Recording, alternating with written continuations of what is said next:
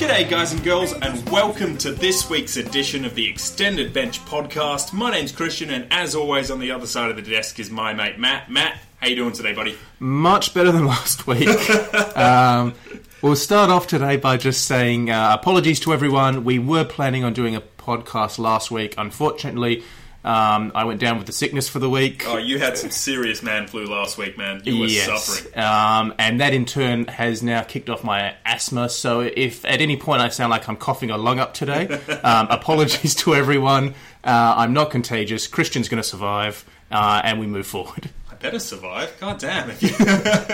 No, he's been all checked up. He's good to go. And we're over here in WA as well, where things are looking pretty sunny, and hoping that everything gets a little bit better over for our Eastern States friends as well, of course. Absolutely. So what we're going to do today is basically do what we were meant to do last week. Exactly. So you may have seen on Twitter, we put out a little poll asking for some special topics that we could focus on during the Festival of Footy. The festival might be over, but we are keen to dive into one of those topics. I was really looking forward to the winner of this little poll that we did. So quite often you'll see on a lot of other podcasts, and of course it was started by our hero, Footy Rhino himself. He used to do the Top 22 Under 22 podcast every year. It was the best listening you'd have for the fantasy season. And now we want to do something a little bit similar for all of our Keeper League coach listeners out there who want to know who are the players that we should be stashing at the end of the year, or at the very least, for some guys that we rate on the top end, what order should I be ranking some of these young players in? So we're going to rank our top 21 under 21 players. That's that sort of age bracket, that very early age bracket where you still see a little bit of variation depending on what role they could get in the future, what abilities they're showing now, and what they showed at underage level. Because when they hit 22, I tend to find that they've cemented a bit more of their position and they've really matured into their role. You'd hope that by the time they hit 22, they have cemented a role and that their body is able to withstand the AFL rigours and that they're meeting the expectations that they set based on their under-18s cough LDU.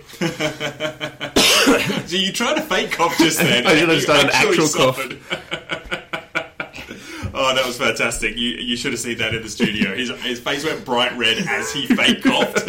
Oh, it was brilliant. And my body went, oh, you want a cough? We can do a cough. So, basically, we are going to be diving into that top 21 under 21 very quickly. But, of course, we've had a full round of fantasy football just gone. We're actually, as we record, we're at halftime of the Richmond Gold Coast game. So, I want to do a quick 10-minute wrap-up of the round that's just been with some pointers heading into next week's matchup. So, alrighty. We'll dive in nice and quick. We'll get into the Sydney versus GWS game.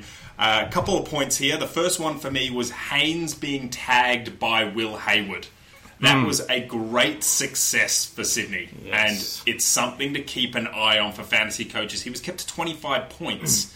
I am well aware of this matchup because in one of my leagues I own Haynes and decided to stream Hayward as well. Oh, this that's week. unfortunate. That is unfortunate. So that's best left untouched, but just keep an eye on that because anything that proves a success in the previous games, coaches generally try to replicate that. So yes, and GWS were insipid in this game. The only saving grace for Haynes this week maybe is the fact that they're playing on West Coast and they really don't need a defensive forward role. Their forward line works well enough, so you may find he does get off the chain a little bit. The only other one I want to throw up from this game was Thurlow with his 82. Yeah. So he's basically got people 84, 84, 82 in 3 weeks, given that he was awarded his average from one game. Now, look, I just want to make sure that people are aware that, he's playing good football in a structure where they are just chipping it around constantly in the back line. Yeah. I just don't think this will continue. I think, considering how close we are to wanting full teams, if you've completely sort of premiumed up your side, so if Thurlow is the last remaining upgrade you have before getting a full squad of premiums, you have to upgrade him now before you look to upgrade, say, for example, an underperforming premium. Like, I don't know, maybe you want to get rid of Steve Cornelio, who's performing average, or maybe you want to get rid of a Bailey Smith last week, for example, before he went big in this round's matchup. Yeah, look to get rid of Thurlow first. I agree. I wouldn't be going out of my way to grab him now. Particularly, he's at an awkward price. So if he was a bit cheaper, it might be worth a look at. But moving on to the next game, which was the Cats versus Port. Tommy Hawkins bloody smashed it because Ken Hinkley does not know how to man a backfield by the looks of things. That was very, very odd to just keep Clury on him the entire game. Hawkins is smashing it lately. He's in awesome He's form. in beast mode. If he's available in any draft leagues, definitely worth grabbing him off the waiver wire. Well, I don't think you're going to be able to. I think enough coaches are smart enough to realise that Geelong is playing Adelaide this week. Just go out and grab as many Geelong players as you can because, Jesus Christ, Adelaide are the worst football team that I have seen since watching football when I was a teenager. They are that bad at the moment. Yeah, they give Gold Coast from a couple of years ago a run for their money, I reckon. God. At least Gold Coast, there was that little upside to watching them. There were so many young guns in the side, and you knew that something could happen at any moment. Adelaide, there's just nothing, to be honest. No. So jump on all the Cats you possibly can add this week. And Houston continues his up and down season. He goes from 40s and 50s to high 70s and even bursting through the 80s. At this point, he's just set to forget in my salary cap side, and I just don't even bother looking at his scores anymore. Yeah, I agree. That's exactly what I'm having to do. All right, so the North versus Brisbane game. It was a bit of a midfield dominance by North, to be honest, even though Brisbane won the game. Yeah, this was actually quite an enjoyable game to watch. I mean, the bits of it that I saw. Really good for draft coaches. So Jed Anderson was fantastic. For salary league coaches out there, Jai Simpkin was absolutely amazing with 104. That really helped out a lot of coaches who were possibly thinking about trading him out this week because he has been a little bit underperforming. And then even Higgins out on a wing with a 90. Goldstein with an 88 was fantastic. Look, really good game. And if they keep that sort of style of play up, Kangaroos could become fantasy friendly because they really played well. When they played well to start the season off, I amazingly to myself said that they were actually enjoyable to watch. Yeah. So, and then they remembered that they were North and were terrible for the next few months. But yeah, I agree. If they maintain that sort of game, then they were actually really good to watch on the weekend. And the other point from this game is Dane Zorko at 728k is still a fantastic option to go out and grab. He has gone 107, 115, 94, 88 and 88 in his last 5 games. That's a fantastic run, and he's still only 728. He's playing St Kilda this week, who probably... They give up points. And also, if they're going to look to man up someone on Steele, play man-to-man, it's going to be Lockie Neal. So jump on Zorko if you've got the cash. All right, so next game of the round was Demons versus Collingwood. Brayshaw...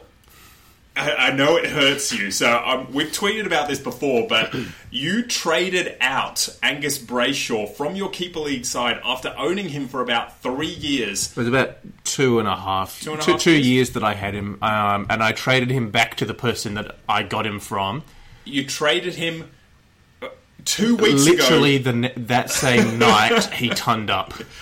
Oh my God. I mean, you had dealt with so much shit for about a year and a half? He's been crap for a year and a half, and I've been holding and waiting for him to turn the corner and just got jack of it. The very week that he went bang, and he's gone bang again, he's playing a role which includes him getting centre bounces. Back in the role that I wanted him to have the day after I traded him.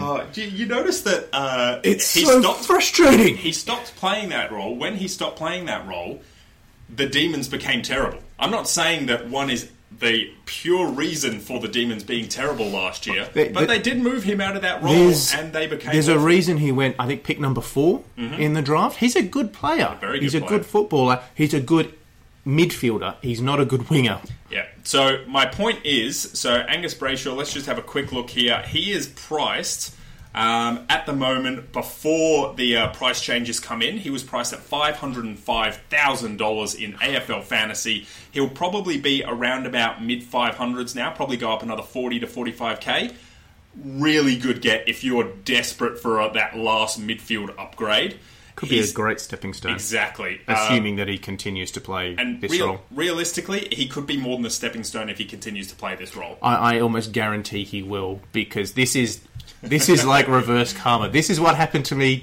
This is what happened 2 years ago when I traded and got him. The week I got him, he went on that awesome 100 average burst for the rest of the season. The same thing's happening now in reverse to the guy I got it from 2 years ago. That was so fantastic. I guarantee he's going to average of 80 for the rest of the year. That's beautiful. Okay, so the other quick one from this game is Maxi Gorn. So he's battling shoulder issues, and he's also battling knee issues with a PCL strain. It's not something that would require surgery, but Proust did well enough in this game, and the Demons got the win. So the Demons might think it is a good idea to rest him for one more week if he's not quite cherry ripe. I did see something saying he was likely to be fit. They played the Doggies on Saturday. So playing up against Tim English. Assuming that he's fit to go. That's true with the ankle injury. So I reckon that they'll probably give him a week. Yeah, they probably will give Tim English a week, which means... But then again... I'm saying they give Gorn a week, I reckon. Tim English will be given a week, I would assume, with the ankle. And obviously Melbourne would go, right, if they're playing Jordan Sweet or... what's the other guy that plays down there? Dunkley. Of course, Dunkley. Supreme Ruckman Dunkley. What was it I saw? He attended about 30 bounces almost and as 5 many. as a midfielder or something like that. Almost as many as English. If Proust is rucking against Dunkley and maybe Jordan Sweet, I think they're going to back that in and give Gorn one more week to rest. So be very wary of that. Okay, next game of the round was Carlton versus Freo. This is another one that would be hurting you quite a lot as a Freo fan, Matt. I'm actually glad I missed this game because it would have broken my soul. Don't worry, I was watching the game. I turned it off just before the free kick was awarded because they had kicked it out and there was about 5 seconds left of the game. I didn't think anything was going to happen. And then the WhatsApp chat just lit up, which was hilarious. Curnow, just a quick pointer on Curnow. We brush over him quite a lot, but he has been amazing this season. For draft owners, he has been spectacular. If you own him in a keeper league, this is very close to a sell high moment for him heading into. Like, if you are not contesting finals if you're this contending, you're hanging on to him because he's that perfect back end of your midfield that just set and forget, prop it up every week. But if you're not contending, though, I agree. Perfect sell high. Sell high moments. Okay, so next one, Luke Ryan has been outstanding as well for the past few weeks. I think that teams, surely by now, are going to tag on to the fact that he is the key to their defensive structure, and they are going to lock a defensive forward similar to what Hayward did. Now, Fremantle are coming up against Sydney this week, so that could be an issue this week for Luke Ryan owners. Just keep an eye on it. Fuck. Yeah, sorry, it could be happening. Well, realistically, who else do Fremantle have down there as a intercepting? Like a Nick Haynes style player. It's Luke Ryan or bust in the defence. And he's just that good that he can hold the entire defence together. No further comment. Okay, so Western Bulldogs versus Adelaide. I can't take this game seriously. This was rubbish. Adelaide weren't even to call them witches' hats would be an insult to witches' hats because they provide a valuable use to society to stop traffic accidents and all sorts of things. But for me, this one's only about the rookies from an Adelaide perspective. Yeah. McPherson, unfortunately, went down with, I think, a minor hamstring strain. So his time as a cash cow's probably come to a close. Scholl fell off the planet after a couple of good weeks, and Schonberg, I think it is slowly building some confidence. There's some hope there for some keeper league coaches. Yeah, but beyond that, not really a lot. No, there's absolutely nothing. And, the Laird experiment in the midfield didn't work this week. No, it didn't, but I think he'll still be playing midfield. I saw a lot of people saying he might go straight back to defence, but realistically, they don't have any other options. Yeah, they'll keep him there. So, and just a word going back to the Western Bulldogs players, look, you can't take this game seriously. It was a basket case, and look, the Bont isn't getting 149 every week. No. He had a good week last week against Brisbane, who do not tag in any way, shape or form, and he's had an amazing, stellar week this week against a non-existent team. He's going to come crashing back down to earth. Now, obviously, we all have to bow down and pray a little bit before we move on to the fantasy god that is Selby of Moreira's Magic for bringing in Laird, Fife, and now the Bont before his amazing scores, or before all of their amazing scores. That's Nostradamus. It's amazing. It's ridiculous. I mean, the guy is just an absolute out-and-out champion, but I'm not putting my faith in the Bont going forward for the rest of the season. I think he might have another couple of good games. He'll have another good game this week because he's playing Melbourne. Melbourne don't play hard up against in the midfield. Yep. But beyond that... He's playing against the Cats, who are, while they don't tag directly, they're just a big-bodied team, and he'll struggle to score against them. Then he's got the bye, and then we're into finals. Yeah, and look, it's just not someone I would be chasing. I prefer Brayshaw over the Bont this week, even though the Bont is cheap. Okay, the next game was Saints versus Essendon. Look, quick one on Caulfield. He's maturing very well for draft players, and he's had a 91 score this week. Really looking solid. Keeper league coaches would just, who didn't drop him like I did, for fuck's sakes, would just be so happy with this. Yeah, absolutely. Can't speak highly enough of him. I love watching him play. And Bytel, I'm a little bit worried about him possibly missing out. Yeah, I was worried he would miss the game just gone. Held his spot, didn't offer a huge amount. I think his spot is potentially in danger, which frustrates me because I brought him in. I brought him in as well, but he was that very cheap downgrade option. Yeah. And the last game, because obviously we don't have enough info yet at halftime for the Richmond Gold Coast game, was West Coast versus Hawthorn. Tim Kelly was the third lowest scorer in this game for West Coast. Really? The only two players he outscored were Nick Reed on debut and Jack Redden, who went down with an injury from half-time, or basically half-time. Was he tagged? No, not from what I could see. He just did not do well. He got 49. So, he had no tackles.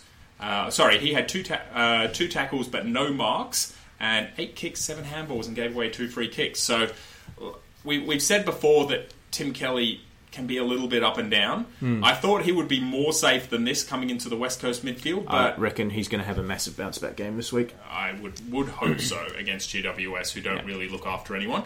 The only other ones were Gaff. It's pretty much Gaff time. Gaff is still cheap. Gaff is still affordable, and he's starting to get into some better scores. Any concern that they've got one more game in Perth before heading over east? Gaff actually scored reasonably well when they were over east. It's just he had one poor game before they came back, and then he had a couple of average games in his first 2 back in Perth. So honestly, he was pretty good for the first 2 or 3 games of the hub experience. Nothing too much there. And then just quickly on Hawthorn, Will Day just looks an absolute gun and an absolute fantasy find for keeper coaches out there. And Tom Mitchell is starting to put together some form which closely resembles what he was doing a few years ago. It's looked like he's getting that confidence back in his body. And that's great. That is a big thing as well. So the fact that he can actually start to get that little bit of extra confidence, as you say, moving forward, and he's starting to tackle more and mark a little bit more as well. So he's starting to put himself into contested situations. That whole game performance. Yeah. And that's the little round wrap that we wanted to do. So very nicely done. We got through this nice and quickly this week because we are keen to dive into our top 21 under 21 players for AFL Fantasy. Now, this looks at it from quite a few different options, but obviously, the main one we're going to be coming at is from keeper league coaches. Yep. So draft leagues generally, except for the guys on the very top end of this, maybe sort of from closer to 10 to 1, they're going to be the only ones you might be in consideration of. And even from a salary cap point of view, you're probably only looking at best, the top 3 or 4. For me, this is a non-event for salary cap because they're either it's salary cap. It just age doesn't matter. No, essentially, if they're playing the role, they'll get the score. This is for the keeper coaches out there. Exactly. This is how we rate these young guns of the future. Yeah. Hopefully. And hopefully this will help you in some trades that you're looking at doing. Maybe this will help you just purely for ranking for heading into the off season. Yeah. And might also just make you feel good about your team. Exactly. Or bad. Yeah. Depending how many of these guys you've got. Or as keeper coaches, everyone loves a good bit of rosterbation every now and then. It's absolutely. So do you want to run through how we did this? Yeah. So basically, we came up with our own lists separately, you and I, and then we've sit down before the podcast. We've combined them together. We've given those players at certain points different values. We've averaged them out, and we've got a combined list here ready to read out to you now. Yep. There were some significant differences in the way we approached it. Yes, I think there were probably about 5 players that I had that you didn't have at all, and vice versa. There were also 5 players that, amazingly, we had in exactly the same spots. I don't know how that happens, but you definitely went with the mantra on your side of you like to see some runs on the board. So you want to see some actual AFL experience, seeing what they're like playing out there. And that sort of skewed your ranking. They had to be a truly phenomenal first-year player to make it onto my list. So I did err on the side of guys who have got a bit longer in the system, who have got a few more runs under the belt, a bit more of a sample size to see what they can do.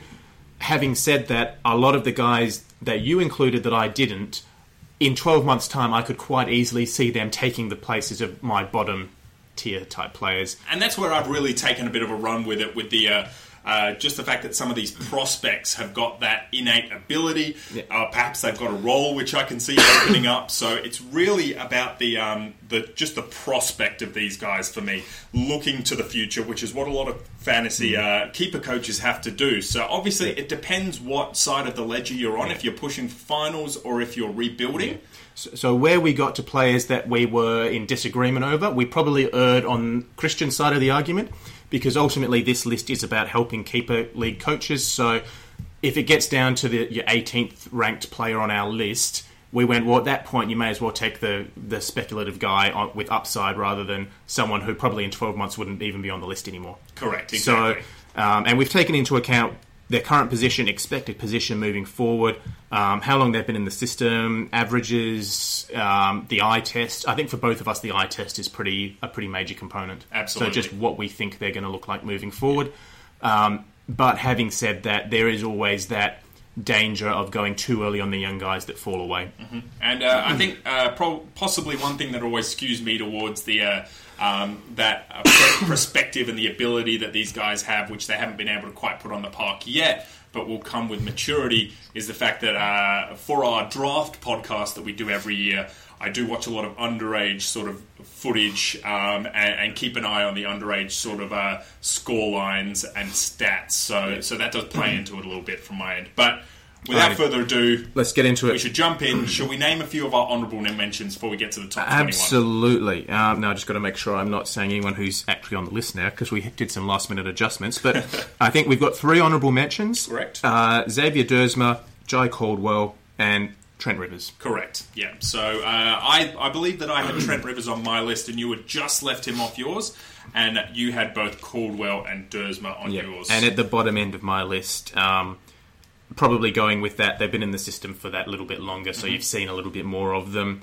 But the fact for me, both of them are going to be probably midfielders moving forward. There's better midfielders on this list, and so we included some other positional players. Correct. So Xavier Dersma, the reason I've left him off is it almost looks like, so he was the perfect salary cap player last year because he came in, he was cheaper than most of the top end draftees. He played almost every game when he could, and he scored very solidly when he was in. However, averaged 78 off 20 games last year. However, it's, for me, the way that Dersma plays and the way that Porter playing at the moment, I can't see him being a consistent top-end pure midfielder because that's what he's going to be. And that's the issue, I think. The fact that he's not going to get forward status at any point in his career. He's not going to get back status. He's going to be a winger his whole career. Pure wingman. And he averaged 78 last year. I can't see his upside being too much more than that. No. Mid-80s, maybe? Yeah. So, which makes him a low-end draft guy at best in the midfield. I could see him getting to high 80s, maybe very low 90s. Yeah. Which he'll have a couple of good years. Yes. But it's not someone that I would be rating too highly in this list. The next one for me, Trent Rivers. I really rate this kid. I think he's going to be great, but it's just a matter of how the Demons are playing him at the moment. It's sample size for me. I love him as a player. I think he's going to be probably Hibbard's replacement long-term, or medium-term, and long-term could play midfield. But he's played 5 games. It's not enough sample size for me to stick him on this list. Yep, happy with that. And the next one was Jai Caldwell. Look, we'll have this argument a little bit later with some of the guys on this list, but I'm going to come in on your side and say that, look, he's playing for the Giants and there's just no room for growth at the moment for midfielders of this age bracket coming through. They've got too many young midfielders already dominating those midfield positions. Like, you're not going to push Canelio, Kelly, Whitfield, bloody Jacob Hopper, these sorts of guys. Taranto, thank you. They've just got so many of that sort of young 23 to 26 age bracket. I mean, Taranto's even younger. Yeah. And Caldwell, some of these other guys are just going to struggle to push them out. So unless they change teams, I can't see a ton of upside. I really like what I've seen from Caldwell, but I agree with all of that 100%. Yeah. So that's our honourable mentions. You're dying? You all right? I'm good. Push on. We're going to get into our top 21 under 21. So, number 21. Now, this was a little bit of a fight for me to get in, but I think you definitely came around to the, the prospect idea. So the upside, and that's Luke Jackson. Yeah. From Melbourne, tall young ruckman. Only averaging 38.2 this year, which before COVID would have been about 47. Actually, I think moving forward, rather than give the two averages, we'll just give the pre-COVID average. That's probably a better idea. So this is what they would be averaging if they were playing full quarters. Because we've got to look forward to the future. So averaging 4 quarters, they would have been averaging 47.7 this year. Look, I just think that in every keeper coach sort of scenario, you've got a top-end ruckman in your team. So whether you've got a Gawn, a Grundy, a Witt, someone like that, you've got them sitting there and playing almost every game. You might have a middling ruckman as well to come in as either your second ruckman if you play 2, or as that backup in case your ruck gets injured. There's very few set-and-forget, lock-and-load, stashable ruckmen that you know will be getting good game time in 3-4 years. Who'll be the prime ruckman for their team. Because like your Bailey Williams from West Coast, for example, God knows if he's going to be the main ruckman for them in 4 or 5 years' time when Nick Nat and everyone else is gone. Absolutely. But Luke Jackson is going to be. Once Gawn is done, he's the number 1 ruckman there. Yeah, agreed. And I think when it's that obvious that they're going to be the man in... It's probably 4 or 5 years you're stashing and holding him for, but when it's that obvious that they're going to be the number 1 ruck at that point and you expect him to be really good, you have to get him early and just stash and hold them. You've done it with Tim English in our home league. You got him the year he was drafted and you've just stashed him and held him, and it's finally starting to come good for you. It's taken a while, but you have to. It's just something that you have to do in keeper leagues. Yeah. So the reason he's on the list is probably that, you know what, at number 21 on the list, just go with the speculative upside guy that we think is...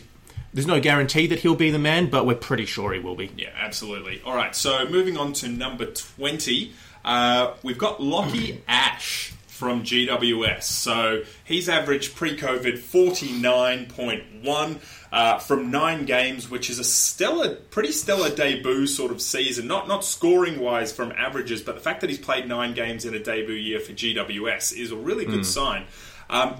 The reasons why I like this kid and the reason why I pushed him up was they rate this kid really highly at GWS. They took him early. Yeah. He's not a pure midfielder like a lot of their other early picks. And the fact that Heath Shaw is retiring soon, he's just going to move straight into that role, and Heath isn't going to be taking away any points from this kid once that happens. Yeah. He's the next generation rebounder for them. And love what he does with the ball. They rate him. Good job security. He's looked composed and like he belongs since he debuted. For me, it's the lack of sample size that keeps him down this far in the ranking. I think fast forward 12 months and he will be mid-table on this ranking. Very easily be, because the thing I love is he's going to be a defender his whole career. He's not going to be that guy who moves onto a wing and plays a pure wing role. He's going to be a defender, and you need those set-and-forget defensive types. Could be even higher as well if Zach Williams ends up leaving GWS. Heath Shaw retires at some stage. He's going to be the prime mover out of the back line in 12 to 24 months. Absolutely. Okay, so next up we've got number 19. This is another GWS boy, and someone that I rated really highly on my pre-season draft list. Yes. And that was Tom Green. So yes. So he's averaged pre-COVID 52.8 from 4 games this year. Now, we had the discussion before the podcast where we were going through and ranking these guys. Yeah. He was not on my list at all. He wasn't at all. In fact, none of those 3 guys we've just spoken about were on my list at all. No. So maybe it's a good idea to quickly touch on Jai Caldwell and Tom Green. So you rated Jai Caldwell ahead of Tom Green. Is that just because of the fact that he's played a couple more years, he's got that more mature body, and he's more likely to play some games quicker? Basically, yes. Yep. So it's there. And having said that, Caldwell hasn't played a huge amount of games, but he's got at least another year in the system to build his body and build his tank. I think Tom Green is a better fantasy prospect long term, but geez, it might be It's a just long the team. time before he Yeah. gets enough games to really be worthwhile It's the playing. team, yeah. It's a tough one because I rate this kid so highly for ability and fantasy ability particularly. He's just a inside bull. He knows how to rack it up. But like we said before, they're just, they're spoiled for choice in their midfield, GWS. So Absolutely. So, yeah, really rate him, but couldn't make it onto my list because I just don't see a path to fantasy scoring for him in the foreseeable future. yeah, agreed. So it's going to be interesting to see exactly what happens with Tom Green, but his innate ability and the promise of that fantasy, just scoring potential could see him move up the board if a role opens up, whether it's through injury or through trade or what have you. Could be a long-term hold, though. Yeah. Okay, so number 18 from Brisbane, former number 1 draft pick. We've got Cam Rayner in there. Yeah, another potentially contentious guy here. I had him on my list. Yeah. You didn't at all. Not at all. We managed to scrape him in there. Mm-hmm. For me, it's the fact that he's a perma-forward. See, that you do love that. And I love that as well. So that's one thing I rate. Perma-forward. He's going to have bad games where he doesn't score a lot, but as he builds his tank and, I don't know, learns how to play his game better, I can definitely see him having games where he just destroys the opposition, kicks a bag, takes a bunch of marks. I don't know. Is it... Geez, big call. Poor man's Toby Green? Ooh, interesting. Very poor man's. Yeah, very well, yes. He's got the ability. I could see him doing that kind of role. Yeah. No guarantee he will, which is why he's so low on this list. But, I mean, perma-forwards with upside, they don't come around that often. They don't, that's true. The thing for me about Cam Rayner is he shows so many flashes, but I've never really seen him have too many games where he just looks to have that gluttony when he is played in the midfield for those short bursts. And he wants to do the flashy stuff. He doesn't want to get around for cheap, quick kick marks, open up into space, and he wants to burst through a pack with a quick handball or something like that. So for me, who are the two players that he's always been compared to? Dusty Martin. Dusty Martin, Yeah, Petrarca. correct. Yes, and you're right. They both did take a while to Petrarca come in on. particular took a while, but look at what Yes. he's doing this year.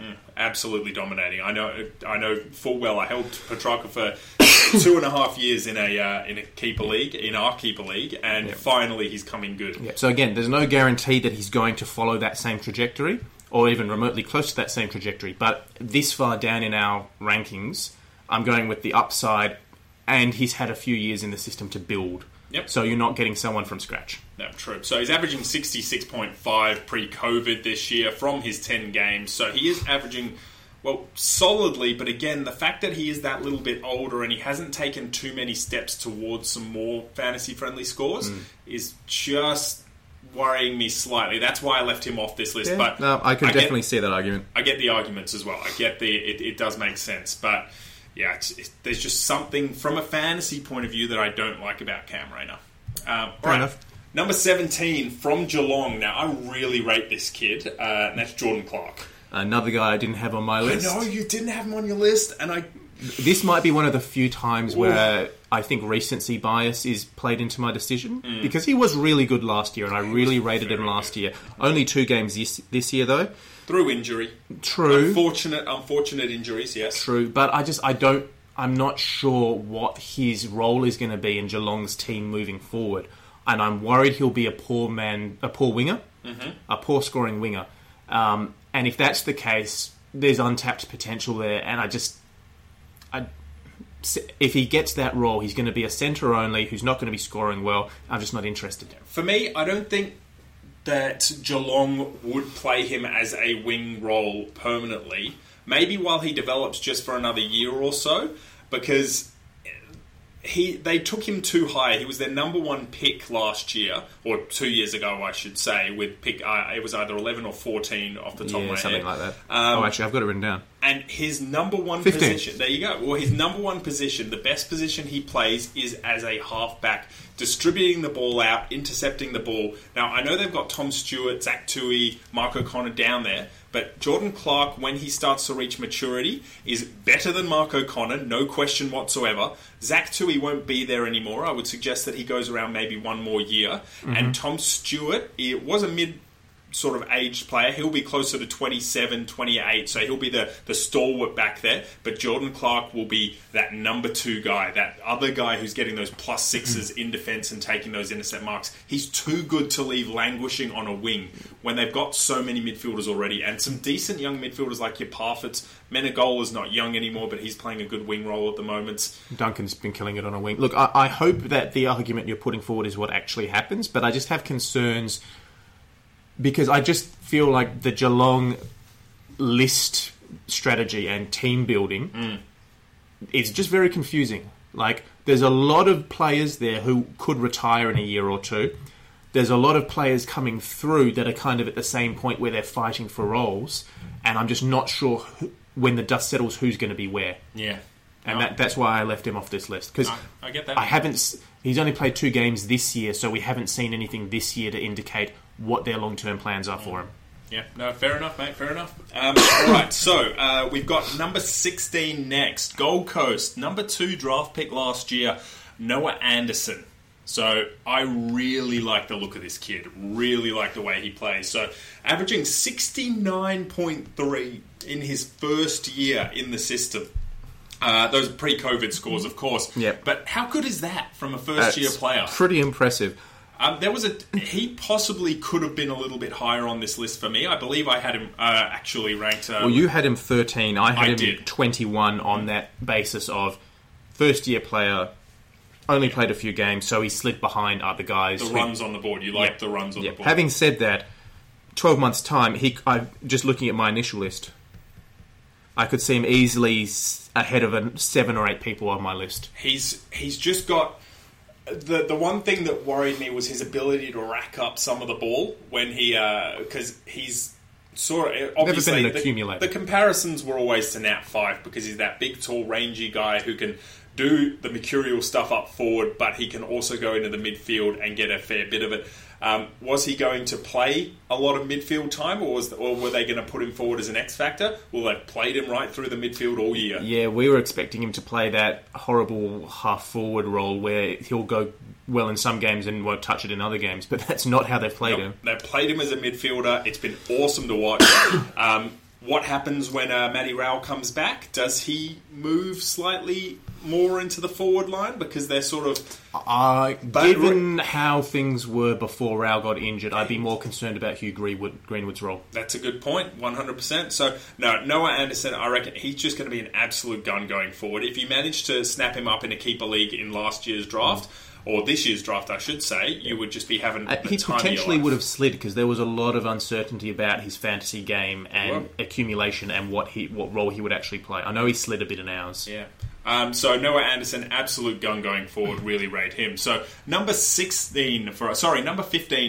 The next one moving down is another GWS midfielder, Jackson Hately.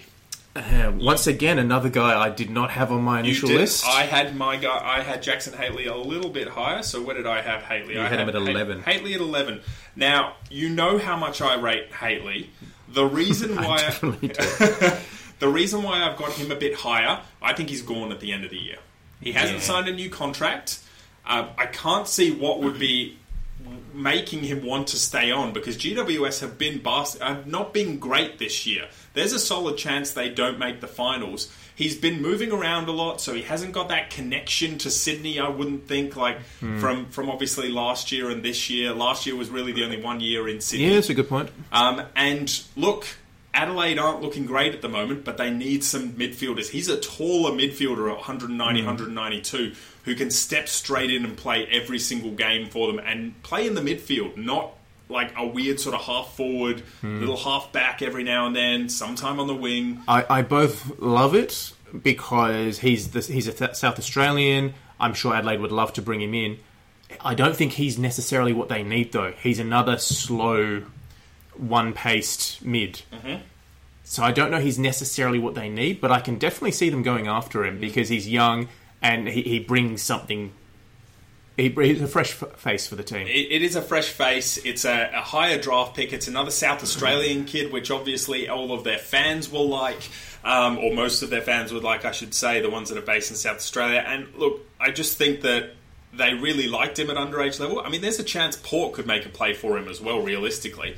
Realistically, a lot of teams out there would really want this kid. I think I actually like it for Port better because Rocky and Boak are in the twilight of their careers, that's a and good he could call. step straight in for one of them. That is a really good call, actually, and that would still be a very fantasy-friendly role. So for me, I think he's leaving at the end of the year, and if that's the case, he's just got such a good fantasy ability. Yeah. I mean, we saw that last year in some big games, and Yeah. even this year in only 5 games, he's averaging pre-COVID 70. Yeah. Look, I agree. I love him as a player. I think there's a very good chance that he goes, but I don't think it's guaranteed, and that's why he's wasn't on my initial list. Yep. Okay, so number 14 for us in the top 21 under 21, we've got Will Day. Now, Yes. this is a bit of big recency bias for me, obviously. Yeah. Now. And interestingly, this is, I think, the first guy who we both had ranked at 15 overall. So we both had him ranked dead on, pretty much.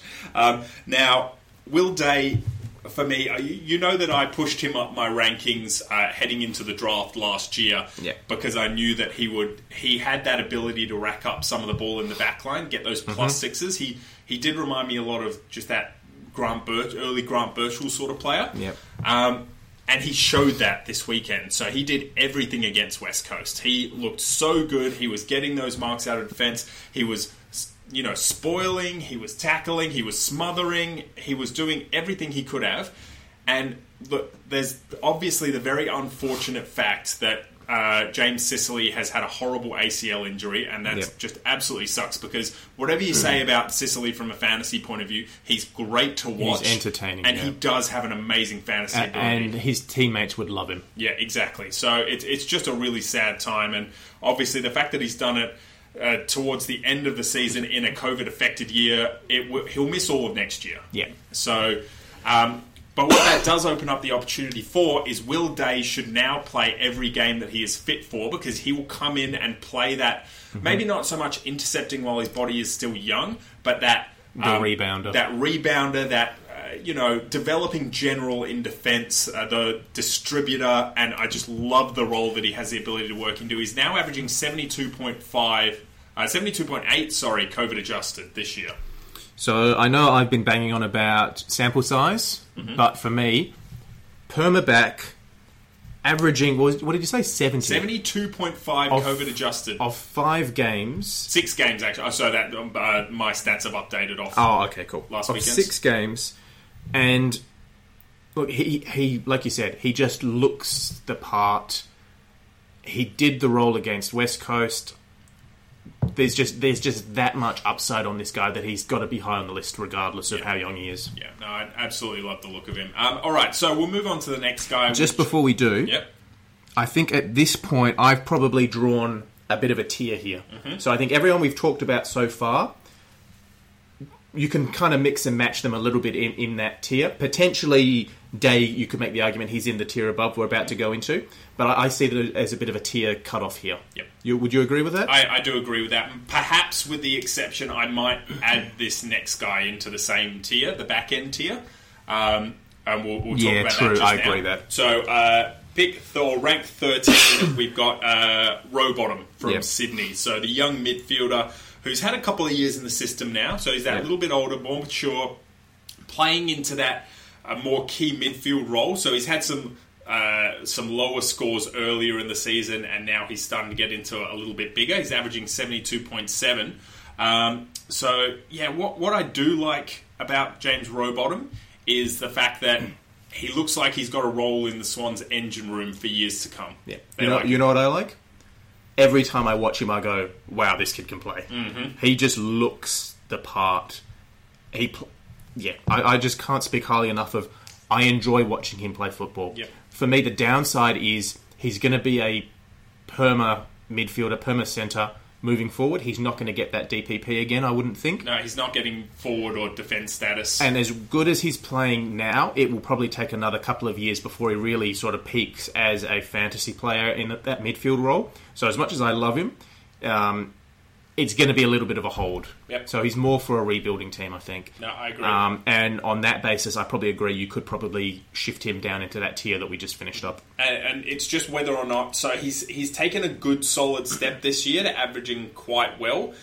I'm just not 100% sold yet that he can take that move into the averaging 95 to close to 100. I don't think he's going to be that 110 like uber premium player ever, but he could take the step into being close to 100. I agree. I don't think he's going to be the uber primo, but this is his second year, and he's... I mean, you take out... You got Parker, Florent. He's probably the number 3 guy in there at the moment with Josh Kennedy out. And he's holding his own. He's doing well. He's doing very, very well. Okay, we'll move on to number 12, and this was a really contentious one for me pre-podcast because you so where did you have this guy ranked? 13. I had this guy ranked at 5, and he slid all the way down. It might have been 6 actually. Where you had him at 5. And he slid all the way down to 12 for us. That's Caleb Sarong from Fremantle. Sample size. Oh, mate. 7 games. Can I just say, before we move on to this in a little bit, Fremantle feature heavily in the next few They really do. Players, and they've got a great-looking team heading into the future. Not just from fantasy, but they did well out of those drafts. Yeah, I'm really quite pumped. So Caleb Sarong. Yep, I think, fast forward 12 months, and I agree. I'd probably have him about number 5. But right now, as good as he's been, he's played 7 games. I'm looking to the future, son, and he is an absolute gun. He is everything that Fremantle possibly could have wanted out of a draftee. He is tough, he is inside, he's got decent skills by hand, he's got good foot skills, he can play up forward if he needs to, he can kick a goal. He just is going to be a player for the future. He reminds me a lot of Lachie Neale. He really does. He is a Lachie Neale 2.0. And maybe obviously, he might not ever get to Lachie Neale's current inside status capability, but he might have a little bit more of a knack for the forward play than Lachie Neale does as well. And look, I reckon he's averaging 74.7 pre-COVID from 8 games this year. I didn't think he was going to get to that sort of score. I thought a pre-COVID sort of average of around about 60 might be what we could expect from him this year. That's massive. It's huge, and I love him. And like I said, in 12 months' time, I would fully expect him to be probably 4 or 5 on this list for me. But right now, he's only played that 7 or 8 games.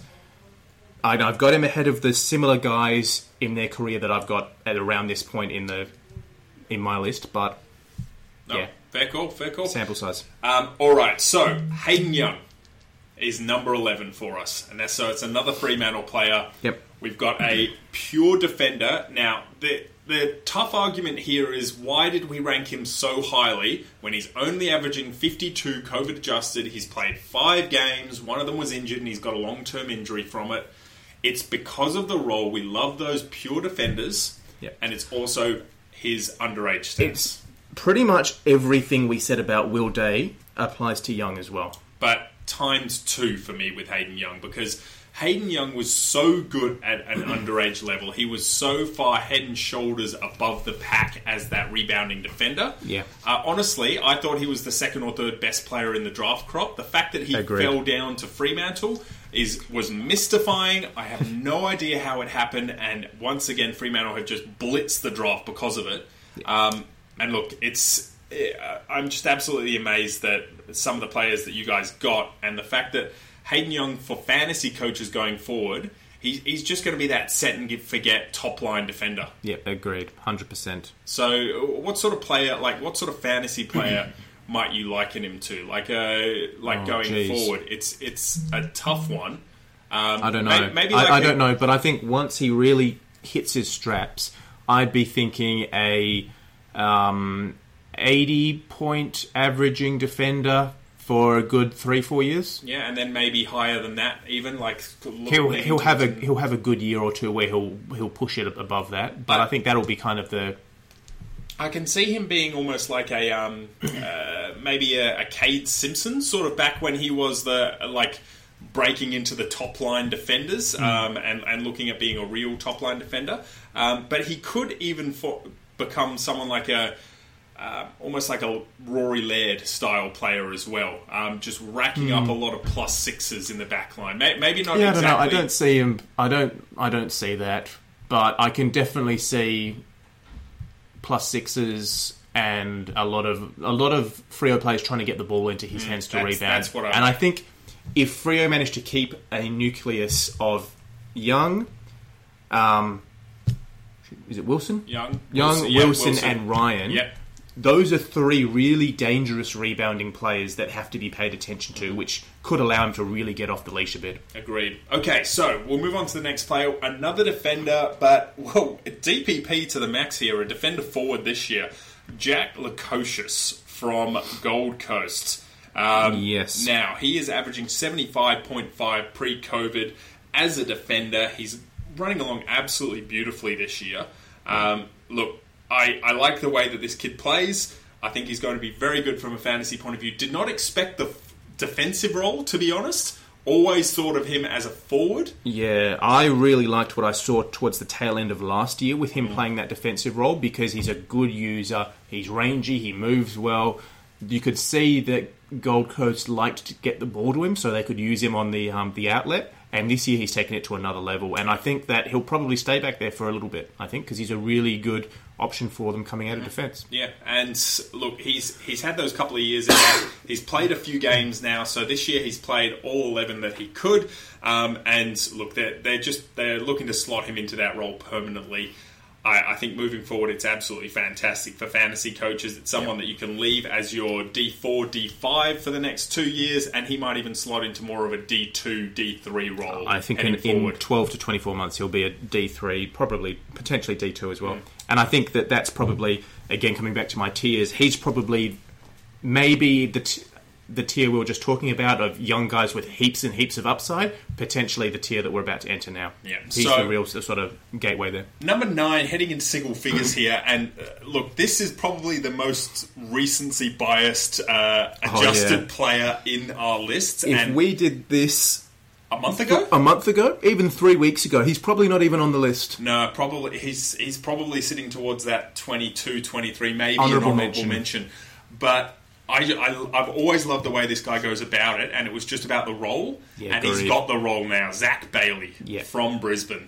I mean, honestly, how good has he been the past few weeks? From his 12 games now, he's averaging pre-COVID 80.5. And you think about his first half of the year was really nothing to write home about. No, it was not spectacular at all. And it's just the way he's going about that high half forward role. When I say high half forward, I mean high half forward. Practically a wing role. He is playing right up the ground, regularly getting midfield minutes, getting a decent amount of centre bounce attendances. Yep. And when he is in the forward line, he's being used regularly by his teammates. Yeah. So for me, the reason that I put him in the list, because I looked at him and I went, I love what he's doing. I love him as a player. Is it too much recency bias? And then I went, you know what? Mitch Robinson's on the way out. He's had a pretty average year. He's probably got a year or two left before he moves on. And Zach Bailey is doing an amazing job of putting his hand up to say, when Mitch goes out, I'm your next winger. Yeah. And this is what I will do on the wing. Mm-hmm. No, he's an absolute gun. And it's hopefully that role continues. Because if it does, it's going to pay massive dividends for fantasy keeper coaches out there. Absolutely. And if it doesn't, in another 12 months' time, he'll be off the list again. All right, number 8 from St Kilda. It hurts me to talk about this guy a little bit, but Nick Caulfield. Look, as I mentioned in the round wrap-up earlier, he is showing a great deal of more maturity than he was even at the start of the season. They're playing him regularly in the role that he was born to play, which is that halfback flanker, who doesn't need to pay too much attention, but still he's actually doing quite well when he is playing on someone. He's getting the spoil in. But it's the fact that they're using him going out of defence. Yeah. Now, you had him ranked very high. I had Caulfield ranked number 5. And I had Caulfield ranked number 12. Now, the reason I had Caulfield ranked a little bit lower might be a little bit to do with the fact that I sour grapes a bit? I dropped Was it sour grapes, sour lemons? Sour grapes, my You're friend. just a bit sour on it. It was horrible. I dropped him at the end of last year because he was showing no signs of anything.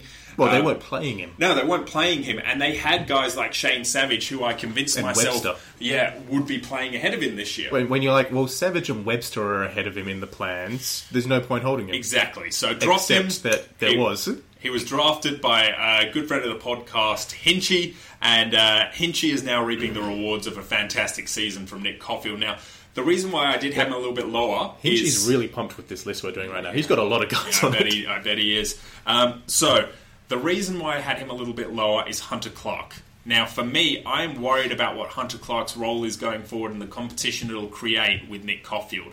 My thoughts are that he should be playing more pure midfield time, but the Saints have a ton of midfielders. Of midfielders. Like players like Dunstan, who's injured this year but will be coming back, you would assume. You've got Seb Ross, who's barely getting a game but is a pure midfielder. Yep.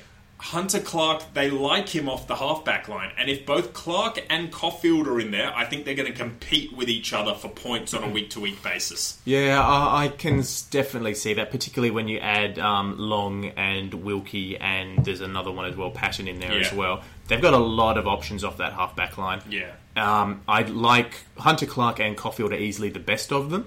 Correct. I agree. I think that Clark will move into the midfield in the not too distant future, but I get where you're coming from. There's a few guys he has to push past first. Not concerned about Dunstan being one of them. I would hope not, but I've seen weirder things happen. For me, I just love the role he's playing at the moment. And we talk about the upside that we see for Young and Day. Caulfield is pretty much the same, but a couple of years ahead of them. Yeah, agreed. He just looks great. Okay, we'll move on to the next player, which number 7, playing for Port at the moment. He's a forward, but he's not going to be a forward for that much longer. That is Zachary Butters. Yes. Who I honestly, I knew that he had some ability, but I didn't see this coming. If you asked me at the start of the year what I thought he would be averaging, pre-COVID scores, I thought he might be 60 to 65, something like that. That's pretty much what I was going to say. He is averaging 78.1. He has taken a massive step this year. They want to get the ball in his hands, but not only that, even though he's got a slight frame, he doesn't care about getting in down and dirty. He'll tackle. He'll scrub on the ground. And now, we had a good conversation about him pre-recording, actually, because I wasn't as high on him as you are, even though I think we had him pretty similarly ranked, but you were quite high on his future role. Yes. I was kind of a little bit like, he's going to be just that average type centre moving forward. I don't see anything to be particularly excited about here from a fantasy perspective. You had a slightly different take, though. Yeah, honestly, so they've got Dersma on the outside, who's going to play as that pure wingman and running very much on the outside. But this guy is that perfect hybrid role, inside-outside for me, which Port don't have a ton of in their midfield. Obviously, Boak and Rocky, as you said, going forward, they're not going to be there. They've got Powell Pepper and Ollie Wines, who are pure inside midfielders. And Rosie, who will be going... He's playing not a hybrid inside-outside. He's playing a hybrid forward midfield role. So he will be playing a decent amount of time on the half-forward flank or a high half-forward. Could you say... Not the same skill level, obviously, but Robbie Gray's probably the closest like for like in the team currently. I would probably say Robbie Gray is closer to what Connor Rosie is realistically, but for me, Butters is probably closer to a Stephen Cornelio style of player. Okay. I could see him being a Stephen Cornelio style of player where he goes in and when he's in the midfield he can score big, but he can do very well up forward, and he's a good inside-outside player. Interesting. He'll get to good positions for the open play, and he'll play on the inside. Actually probably supports my initial argument of him being a little bit vanilla, not too sexy or interesting, but a great set-and-forget guy in your team. Well, all we care about is fantasy scores, and this kid looks like he's got the goods, so that's why we have him ranked at 8th. And speaking, we mentioned Connor Rosie a minute ago. He's our 7th ranked player at the moment. So he is a forward mid. I think you've skipped. Have I? Yep, so you went from Butters. The next one apologies. I'm on the wrong list here. Butters. You're on your list. No, I'm on my old list. So Rosie will leave off for a moment, and we'll go to number 6, which was Chera. Yes. Chera from Fremantle. Look, I worry watching this guy a little bit because I do have the ongoing bet with a good mate of the podcast, Nick, who is in our keeper league, and if he ever averages a pre-COVID or ongoing score of 100, for the entire year. I have to hand feed him cherries at one of the drafts. Obviously, Adam Chera for cherries. It's a slightly bizarre it's a weird fantasy bet, to be honest. I mean, there are some weird fantasy bets going on. Although, having said that, I would quite enjoy watching you just waiting on Nick for the entire draft. Yeah, because there's going to be a lot of... He's going to be wearing a toga as well. He's 100% going to wear a toga. So, look, this kid does look like he's got the goods. It's all about the role for him and where they feel him fitting in. When they've got Fife, Brayshaw, Sarong, I think will play a lot of inside mid-time. I feel like he'll be playing that floating role, maybe a little bit off the half-back line, but moving forward, I think he'll play enough midfield to not get defensive status. I think there's a real danger this is the last year he'll have DPP. He will be a midfielder next year for me. I can't see him getting it back anytime soon. Yeah, so again... Which for me puts him a little bit down the ranks, but I think that there's a lot to like there. We've seen some really good games this year. For me, I'm not 100% convinced that he can accumulate often enough to be really, really relevant as a pure mid, but there's definitely some good signs this year, and there's been some decent progression over his career so far. I still feel he's going to be closer to a 90 to 95 averaging player in the midfield. I don't see him cracking the ton, so I'm still pretty comfortable with my bet. I'd say low 90s. However, low 90s is what I feel, and that's still a solid midfielder for deep draft leagues, and keeper leagues quite often are quite deep. You very rarely find it, 6 to 8 person keeper league with low team numbers. Agreed. And I think you could almost, like we we're just talking about Butters, you could probably swap and change those guys a fair bit, I think. Yeah. Okay, so number 5, and you rate this guy really highly for fantasy. I've got him ranked a little bit lower, but still, he's just an absolute gun, is Connor Rosie. I mentioned we actually both had him at 7. Did we? Yeah. Oh, that's odd. Why has he skipped up to 5? I don't know. Yeah, just averages. Because, the other guys that I had above him, you had really low. Oh, I've got you there. There we go, maths. So, Connor Rosie, look, what I really like is the fact that, again, it's all about that DPP status. He's going to be a forward his whole career. Yeah, perma forward, and he's going to have bursts of being a forward mid as well, which will be some nice flexibility, but you'll play him as a forward. He's Robbie Gray 2.0. I honestly see him as a Robbie Gray role model where he's going to be playing very regularly in the forward line. He'll get a few runs in the midfield, but when he's at his peak, even playing in the forward line, he's going to score well for you. Yeah, agreed. And he's got. I think he can get towards that D2 sort of status. Sorry, not D2, F2 status for you in your forward line as a keeper coach. He's a gun. He's having a down year this year compared to last, where he's only averaging 61. Second year blues. It's all good. He'll come good quite a bit. And from what he showed last year, he's actually getting attention this year as well. Yeah, because he was amazing last year. He averaged 72.6 last year as a first-year player. Yep, so that doesn't happen out of the blue, an entire year average like that. He's going to be an absolute gun. All right, so moving on, we get into our top 4, and this is really where a tier is drawn. Tier here, yeah. So this fourth guy I could maybe see falling out of the top 3. No. Oh, maybe no. The top 3 are really good. No, I will. He's borderline, but he's really good. I had number 3 at number 4 on my list, and you had I had this guy coming up at number 3. So I really rank this guy. True. Number 4, Bailey Smith for the Bulldogs. I mean, exemplified by what he did yesterday against Adelaide. What a gun. Which, again, not really a team, so we don't talk about it that much. But there's a glimpse of the future, though. He is going to be a gun midfielder going forward, and a gun fantasy midfielder going forward, averaging 88.3 pre-COVID this year. Amazing. For a second-year player. Stupid good. Yeah. And I'll tell you what, you always notice him on the field as well. You do. He's that stringy mullet flying behind him in the wind. He's got forward status this year. I think he loses it next year. This is the last time he has forward status. However, there is for me, there's a sneaky chance could get bevoed. Purely because he could get bevoed, which would suck for the 1 year you've got him as a midfielder and he's playing up forward, but it's great news for keeper coaches anyway for the following year. True. Because he'll be given forward status and he'll probably play some midfield time. So True.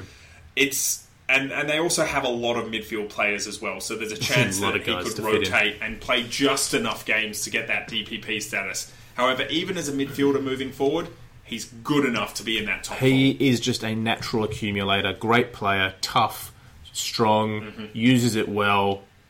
Did I say he accumulates it? You did say that at least 5 times, and you can't say it enough, so say it a 6th time.